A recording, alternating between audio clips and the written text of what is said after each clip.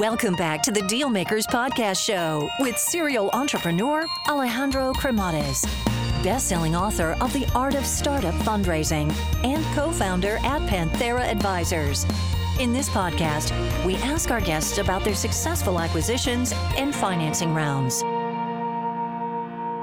Hey guys, so just a quick overview here on Panthera Advisors, as I think it might be of value to you. So Panthera Advisors exists in order to help founders that are in the process of raising capital or get their company acquired. I actually started the company out of incredible frustration because during my entrepreneurial journey, which involved building, financing, scaling, and exiting companies, I could not find a resource that was founder-friendly. And I could not get the type of support that I was seeking. So as a result, I made a ton of mistakes along the way.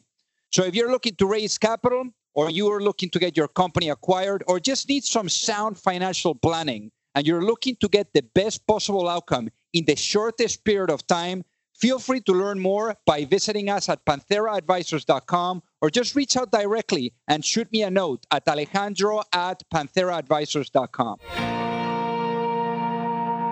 Alrighty, hello everyone, and welcome to the Dealmaker Show. So I'm excited about the guest that we have today, someone from Europe, just like myself. So it's always great to meet with people that are from that part of the world. So I guess without further ado, Stefan Heck, welcome to the show today.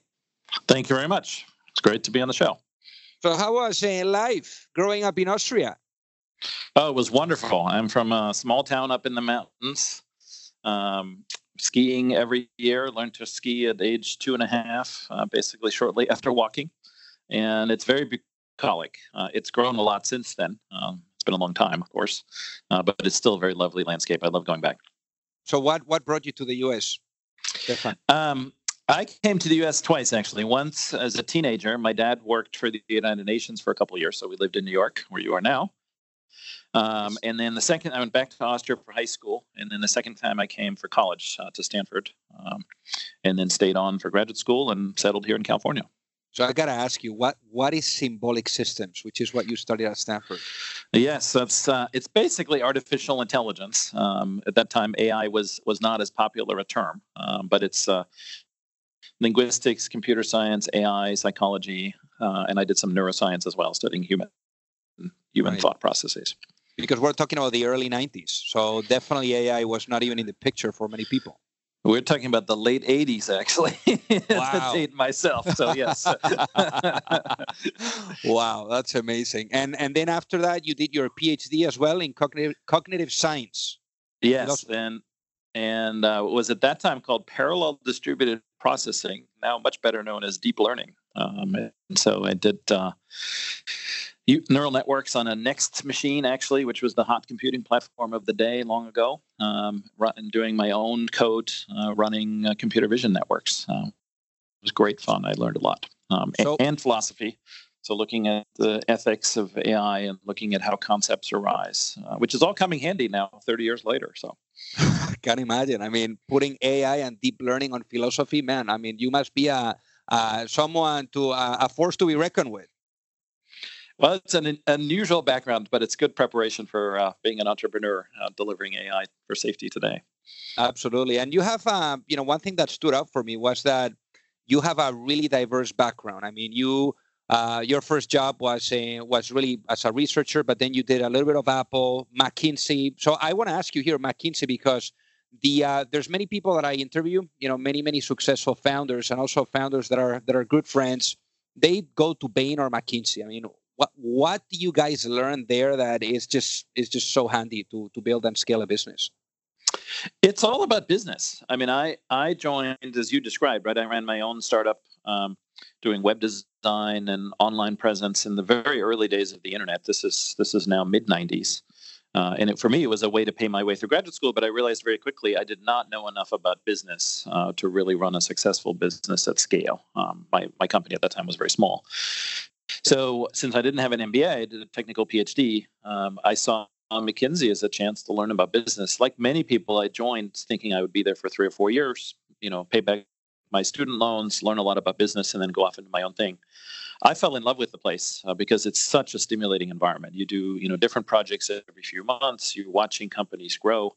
you're helping to dig into their toughest problems, and you're doing all that in an environment where you're being mentored and coached and getting feedback all the time, and you're learning from some of the best clients in the world and also amazing McKinsey partners. So for me, it was a great way to get all the business background. And I arrived right at the beginning when the internet became a key element of business strategy. I joined McKinsey in '96, right at the beginning, and that was pretty much the beginning of the internet bubble. So I did nothing but internet for the next 4 years, which was great fun to see the rise and then ultimately the decline. And really interesting because there's a lot of people talking about potential corrections. So I'm just thinking, like, based on what you've learned and maybe some data and things like that, like, what have you learned about, like, this type of I would say market cycles? And for example, like, how would you suggest or recommend entrepreneurs that are listening to go about them? This is a great question. Yeah, I've been through 2 of these market cycles. I graduated in the middle of the recession in 91, 92, and that's when I chose to go to graduate school. And then, of course, the internet bubble burst. And then, if you count 2007, that's actually the third recession, although that's not so specifically tech focused. I think the biggest lessons are, really think about your business model and think about what drives your growth and how dependent are you on CapEx spending or one particular customer or something being a hot topic. If the answer to any of those, that you're very concentrated on a few customers or one customer, that you're very dependent on some trend that is going to end, that's all risk factors. And I like to think of it as, we want to have a model where with scale, we get to profitability very clearly. It's not a bet on the future that, something's going to happen to make us profitable. It's part of our strategy. Definitely raising more money before the downturn. It's almost impossible in venture capital to raise money in the middle of a downturn. Everybody shifts to focusing companies they already have, not investing in new companies. And then thinking about how do you diversify your risk. For us, we're an AI company. We decided to go across geographies, Japan, Europe, and the US early because that diversifies our risk. We have very different business cycles. We also decided to go after aftermarket and retrofit our AI capability to commercial fleets rather than wait for autonomous cars. Because there's 1 billion vehicles in the world today, but 15% of those are commercial. That's a huge market we can go after today, make money on. We sell a service there. It's a SaaS service. And so it allows us to be robust no matter how long the transition to autonomous takes. And when I started Nauto 4 years ago, you could get estimates of anywhere from it's here in 2 years to it's never going to happen. Most estimates at that point were 15, 20 years out. Then everybody got excited 2 years ago and thought it was going to happen really soon. Now the pendulum swung back a little bit, and people have realized that getting really good autonomous driving is actually really hard. So everybody's pretty much clear it's going to take several more years at least now, and we're not really that close. But for us, that doesn't matter, and that's really my advice to entrepreneurs. Build a business where you've got a gradual step-by-step plan that allows you to grow, and you're not betting on something that's not under your control coming into play. And you find customers. We started in the taxi space as very early adopters, family-owned businesses, and then we progressed to logistics and services and goods delivery. And that diversification is also very good for us because, now if you're a taxi company, business is not looking so great. You're under threat from ride sharing, from many other dynamics, scooters even. But at the same time, for us, last mile logistics is booming because everybody's ordering everything on Amazon, and it's all being delivered overnight or same day or next day. And so that space is growing like crazy. Got it. And we're gonna get into Nauto just in a little bit. So let's not like go right into it. Stefan, let's continue here on your background because I think it's really amazing. I want to really understand, why did you decide to become a professor and leave McKinsey behind? Great question. Yeah, I was working with a lot of very large companies internationally, and it had been amazing the previous decade building up new businesses for them, mostly around disruptive technologies, clean technologies, solar, LED. But I could see that there was another level of change coming. And at the time, I was looking at 3 spaces: energy, transportation, and education. And the life of a McKinsey partner is pretty crazy, right? You're on the road all the time. We've got multiple projects. It's pretty hectic. So you don't get a lot of thinking time. For me, going back to Stanford as a consulting professor was great because it allowed me to give back and share with the next generation of students. It allowed me time to really think and explore what I wanted to do next. I knew I wanted to do something new and innovative, helping these new disruptions and new technologies come to life. But I didn't have a business plan yet. And it was during those years at Stanford that I got a chance to, first of all, debate with a lot of fantastic students, but also do my own research on the economics of these disruptions. Ultimately decided transportation was the biggest and the fastest disruption. So that's where Notto came from, is those 2 years at Stanford thinking very hard about what's going to happen in this space. At that time, it was a radical idea that autonomous sharing, electrification, and connected vehicles would all coalesce into this amazing mishmash of ride sharing, but autonomously driven electrified service, and plugging into both micromobility at one end and public transit at the other end. And I did a bunch of modeling back, this is now 7-8 years ago, and gave a talk called ACES to describe where that was going, and then settled on data and being able to understand these dynamics in real time through AI as the right entry point, and using safety as the initial value proposition to say, we can keep you safe, we can get you back home every day. That was the benefit of being at Stanford. You have time to really deeply explore without the day-to-day pressure of a McKinsey job. So talking about exploring and about starting to really think about the idea and creating that canvas and what colors the canvas is going to have, because ultimately I think entrepreneurs are like artists, like they're just like painting this canvas that starts from nothing. So yes. how did that canvas from nothing, develop into something for you and really led to incubating this idea? I like your metaphor. It's a big part of being an entrepreneur is every once in a while you got to take the eraser or paint over a part that you already did. So. Yeah, in many instances it looks like an spaghetti mix, but hey, it's all about making it work. That's right. That's right. Oops, I really needed a different color here. So it all started with that soaking thinking time at Stanford. I was using public data sets at that point from California, from the federal government, and began to realize that first of all, the public data sets are always lagging behind because they're driven by the census, and real-time data is locked up in a handful of big companies that have either control over the phone or control over maps. And how could you get large amounts of data?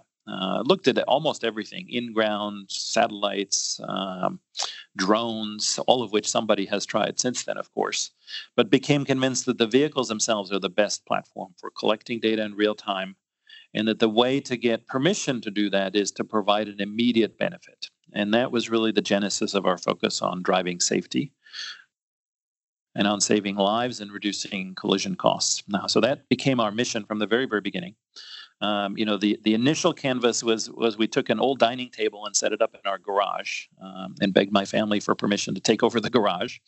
So that's where our company started. First 3 or 4 people, all hired into the garage, which is ironically about 2 blocks from the much more famous HP garage, or HP started in the 1920s.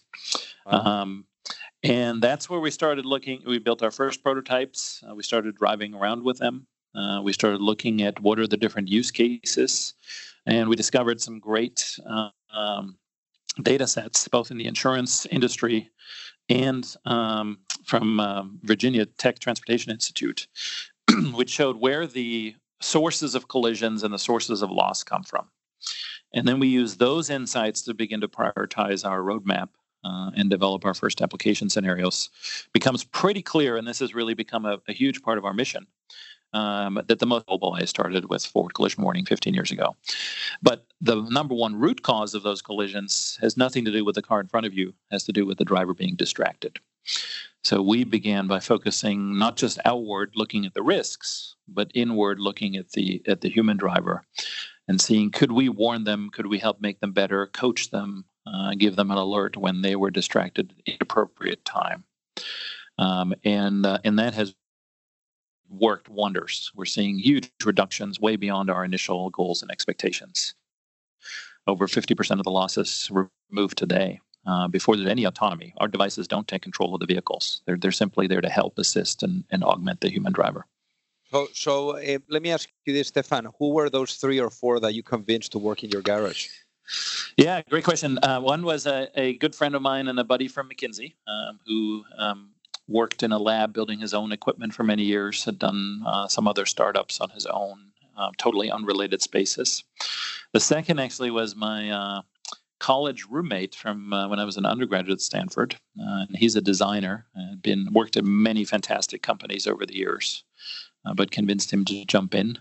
And then we hired a guy who is still actually with NAUTA to this day, who came out of the federal labs, physics labs, and had an incredible diversity of programming, building, electronics, software development. And so that was the initial crew. We grew very rapidly from there. We hired a woman who was an expert in insurance. None of us knew much about insurance, but obviously if you're going to reduce collisions and losses in the commercial fleet world, insurance is an incredibly important partner in that. Yeah. As well as then our first product managers and additional firmware and software engineers. So it was, I remember those days fondly, although I will tell you, it was scary. We did not know what we didn't know at that point. And I'm glad we didn't, because maybe we would have been scared off. I hear you. I mean, that's typically the case in most instances. So you guys are really working in this environment, like really innovative stuff. There's a lot of hype right now around AI technology. So let me ask you this question, Stefan. What does AI at its best look like? Yeah, I think AI really is about implementing a part of what we can do as humans. Most of the exciting applications are around perception tasks, right? So recognizing things, classifying scenery. In our case, it's about recognizing dangerous situations, either because outside you're about to hit something, or inside you're not paying attention when you're about to get into a dangerous situation. We also detect things like drowsiness in the meantime, so you fall asleep. AI is a great tool. I believe that there are at least as many, if not more, applications of AI complementing, helping, assisting, augmenting humans. We're a perfect example of that, right? We don't displace driving at all. We simply make driving safer and easier for the expert human drivers. But if you think about autonomous vehicles, that's the other application of AI, which is you're taking a task entirely out of human hands to basically create more free time and more luxury and convenience. So in that case, you're taking over all of driving if you're building an autonomous vehicle. The exciting part for us is we don't need to wait for full autonomy to get a lot of the benefits. We can cut your insurance costs. We can cut your number of accidents by more than half with the same vehicle you already have today and already own today. We simply retrofit a small amount of sensors and compute with AI embedded in it, and that's what allows us to function. The other great thing about AI is, all of us as human drivers basically have to spend, statistically, it's about 6 years learning to drive. And you can see for a teenager, depending on the country, 16, 18, when they start driving, it takes about 2.8 collisions in 6 years to learn how to drive properly. That's when you go back to normal adult risk. But for AI, we do that training on the collective experience of all the vehicles. And so we may learn something in New York that we can apply in California, or we may learn something in the winter in Michigan that we can apply in the Sierras here in California. And that collective data set allows us to learn much faster and, of course, ultimately more reliable from all the best drivers, not just from one or two, and building that into the AI capability. So I'm a huge believer in humans informing how AI should run and what good looks like. Humans are the role models. Our best human drivers basically never cause a collision. We want the AI to learn how to operate like that. But conversely, AI can also make the humans better. So if you take your average driver, they're distracted once every 11 miles. A significant portion of those 11 distractions every 11 miles turn into very high-risk near-miss situations. And then a small portion of those turn into an outright collision. And so we want to avoid and reduce those incidents and help those drivers get to be as good as the best ones. Really cool. So I guess in terms of of monetization? Because I've seen that you score really big partnerships with companies like BMW or GM. How do you monetize? How do you guys monetize? Yeah, we have most of our business today is working directly with commercial fleets. So big package delivery fleets, people in the passenger transport space, taxis, ride sharing. And there it's basically a monthly safety service that you subscribe to. We put one of our devices in your vehicle, and then you pay. The payback is very, very quick because basically we reduce so many of your losses and incidents and collisions that the device pays for itself in a matter of months. We also have a number of insurance partners, some of which are public, Allianz, Sampo, that are basically incenting fleets to put our device in, so they get a reduction on their insurance premium that essentially makes our device free for the fleet initially, and then allows them both to gain in the savings. So that's our core business today. Where this is headed, though, is to use all of the experience from all those professional commercial drivers. And as I mentioned, train the AI up to learn from all of them, and then use that AI in the safety systems that are being built into production cars. And you mentioned some of our OEM partners, GM, Toyota, BMW. We're working closely with them on enhanced collision warning systems, on enhanced driver assistance systems, in both kind of level 2, level 3 vehicles, where we're making those vehicles smarter, more aware of their surrounding and of the driver's state. A famous problem in autonomous driving is, okay, the autonomous car can handle, the easy highway cases, but can get stuck with a situation it doesn't know what to do in. The standard approach now is to turn control back over to the driver. But of course, to do that safely, you need to know what was the driver doing right now. If they're asleep or if they're reading a book, it takes them some time to get back engaged in the driving task. So those are the areas. That's a bit longer time scale, working very closely with our auto and truck maker partners to build the technology directly in, so that you don't have to buy a device anymore at all. It just comes as part of your vehicle. Really cool. I mean, with all the lives that are being lost on the road, I'm sure that this is going to make a huge difference. And one of the things that I saw here, Stefan, is that you started in 2015 the business, and it was like really interesting to see that right away, literally on September, you guys raised your seed round. I mean, it was just like immediate almost. So how much? And I would assume that for an operation like this is quite capital intensive because of developing the technology and scaling up and all of that stuff. So how much capital have you guys raised today? Yeah, all in, we've raised over $174 million. That's across all of the rounds. You mentioned the seed round. We had a number of angel investors. I put in some of my own personal money at the very beginning, funding our first purchases of equipment. We then had our Series A, which was led by Playground, Andy Rubin's fund, along with Draper Nexus and Index and a number of the automotive companies that are partners. And then we raised our Series B, led by Greylock and SoftBank 2 years ago now. And so that was our latest round. Yeah, because the investors that you guys have, Stefan, is very, very impressive. I mean, just for the listeners so that they know, I see Index, Greylock, SoftBank, like you were saying, Playground. So I guess even General Motors has investor, or BMW Ventures. So I guess how did you meet these guys? It's a mixture. I mean, a lot of them I knew from my McKinsey life in terms of the bigger companies. A lot of it was also reaching out, getting to know people. We, from the very beginning, took a view that this is an open ecosystem and that we need to work with partners. There's a lot of startups in the last couple of years that have started with a vision of being all in, vertically integrated. We're going to build the car, design the systems, operate the vehicles, build the AI, build the sensors ourselves. And I think, if your company's called Google, you can do that. But if you're a startup, I don't think you can bite off all of that by yourself. So we took the opposite approach. From the beginning, we said our core expertise really is the AI capability and the learning and the understanding of driving behavior and driving risk. But we want to work with other people who are much better than we are at building the cars. We want to work with insurers who are much better at understanding risk and pricing risk and providing a great insurance product. And that was a message that really appealed. People were excited about the safety potential, the immediately tangible loss reduction, going in when 1.2 million people are killed every year, sadly, on the roads, saying I can save half of those today. You just need to deploy very simple technology and affordable technology.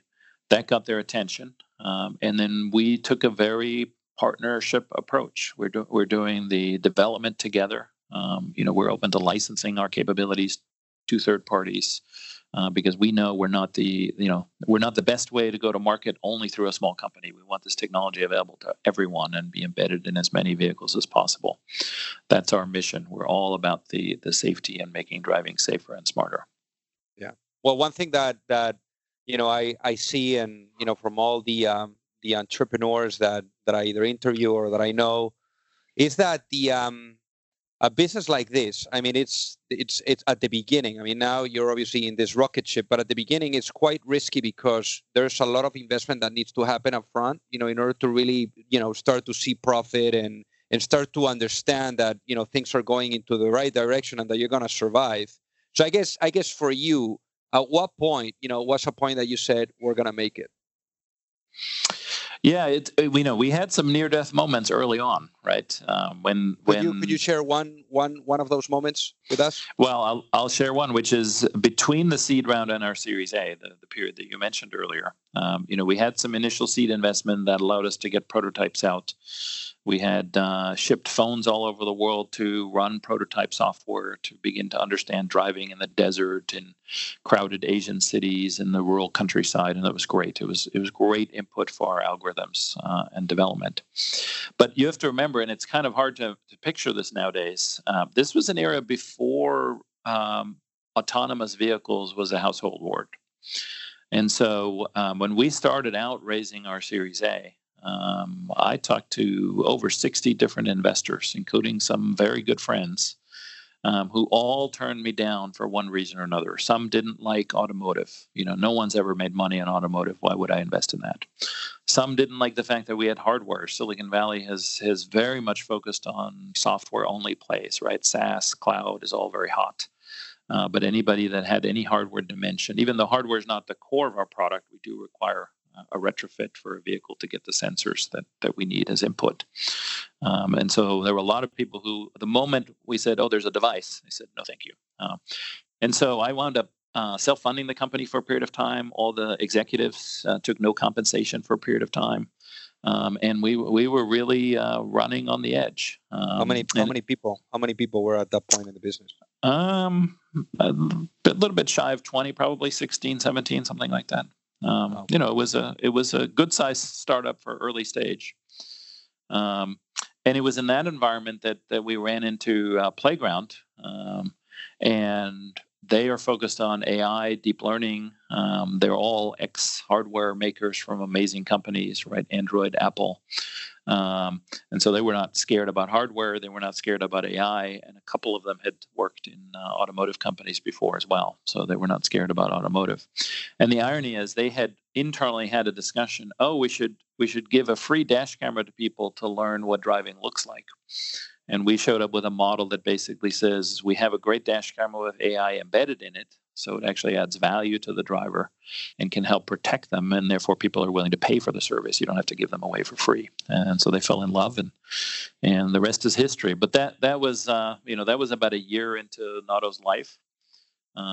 We nearly died at that stage. And the irony is, a few weeks after we closed our Series A, two things happened that changed the entire landscape. One is Tesla announced the over-the-air update of the autopilot software. And as much as it's maligned for overstating what it can do, I have a Tesla, and I've tried it many, many times. It's a great initial achievement to say I can actually drive on a highway without having to steer and take control the whole time. That got people's attention because that meant some version of autonomy, even though it was a relatively basic one, was now live in the field.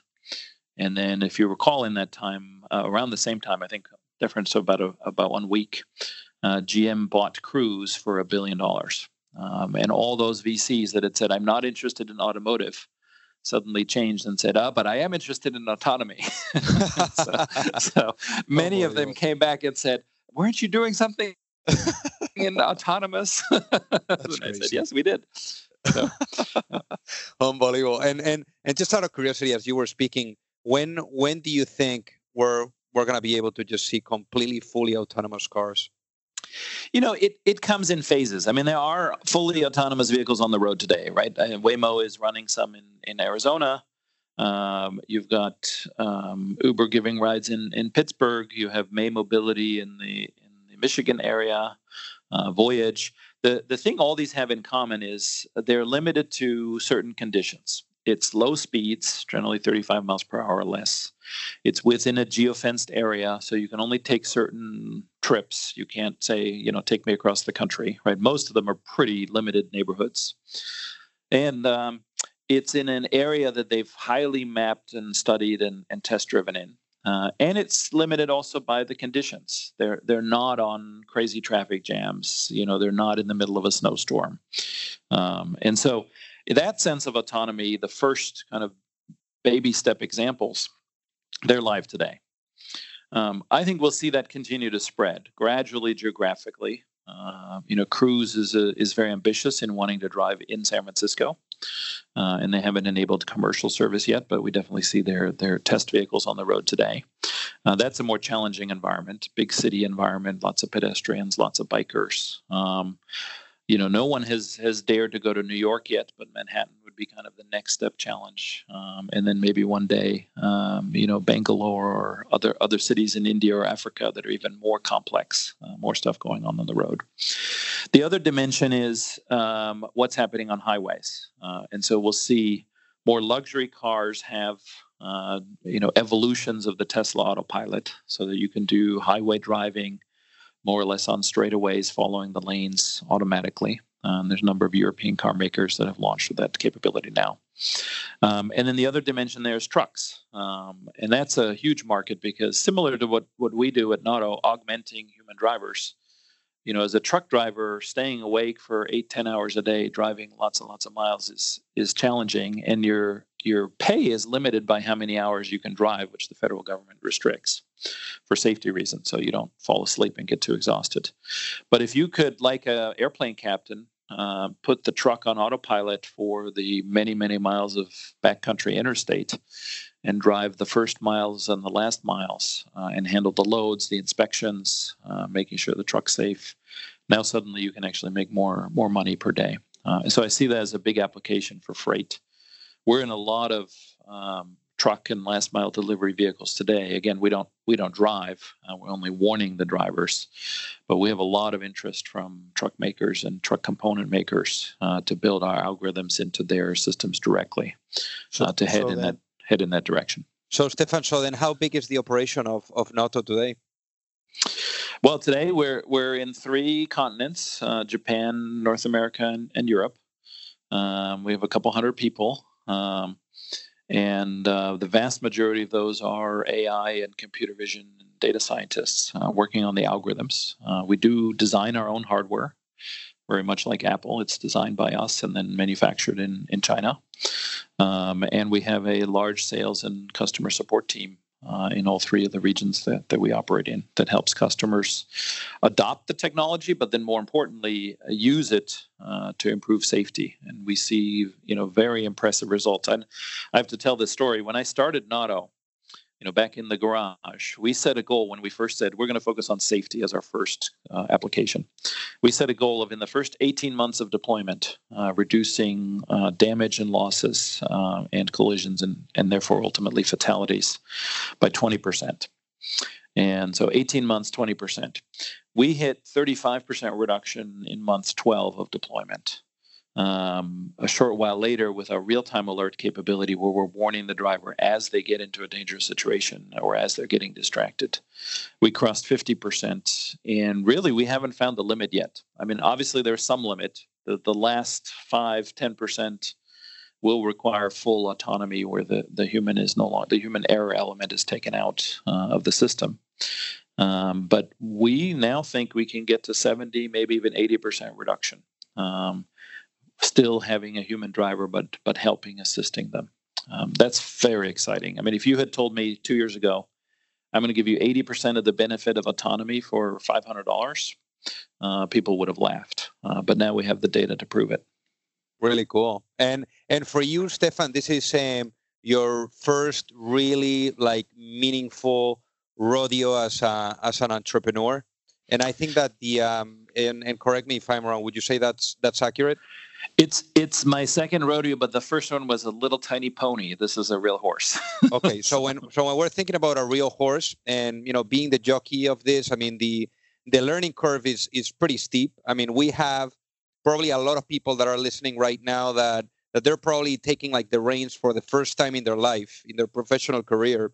So I guess based on perhaps like the lessons and that steep learning curve, like what would you suggest, to the people that are listening that is their first time around? Like what kind of like absolute like must, they need to keep in mind as they're building their business?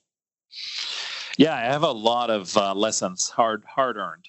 The first is, you've got to really focus on what's your initial product, right? What does it do? How does it become compelling, right? The proverbial MVP.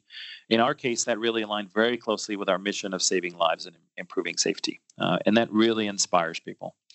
The second is, and I can't overemphasize this, be very careful in how you choose your team. And both the skills they bring, the experience, but also how much time you spend together aligning on what you're about. We have had some amazing experiences with people that made Nauto much better than it could have been without them, and have taken us beyond the original inspiration and vision through their talent, through their capabilities. But we've also made some mistakes. And my lesson in hindsight is, if you have any doubt, if in that interview debrief, one of you saying, this could be an asshole, stay away and make the decision. No, it's not worth it. We've had only a few of those. We've been very lucky, but each one, there was an early warning sign where, we weren't sure. And now we have a cardinal rule. If you're not sure, just pass. I think the third area is very early on, build yourself a network of partners, of supporters, of advisors. We invested in having an amazing board early on. I insisted in our Series A that we have an independent board member, Karen Francis, who's a longtime GM and Ford executive, ran her own startup company subsequently. And she has brought a wealth of knowledge. We're lucky to have an amazing woman on our board. Our VCs, of course, as is so common in the industry still, are mostly men. And so that perspective of thinking through marketing, thinking through how the drivers and the customers will experience the product. It's been a great addition, plus her amazing network in the auto industry. And so I give that. And then why an independent board member? I mean, what's the? For the people that are listening, mainly, why would you bring, or why would a company bring an independent board member? And what would you say? I mean, you were kind of like alluding to it, and the details and everything that she's able to bring to the table on marketing and other areas. But what would you say that also makes an independent board member effective? It's the background and skill sets and perspective they bring to the table. It's really that simple. Their VCs have typically grown up in tech. Some of them have been operators, but not all of them. Occasionally they have experience in an industry outside. But for us, that depth of immersion in the automotive industry, when I go to Detroit with Karen, it's like a reunion. We meet people on the street. They're like, "Oh, we worked together 10 years ago."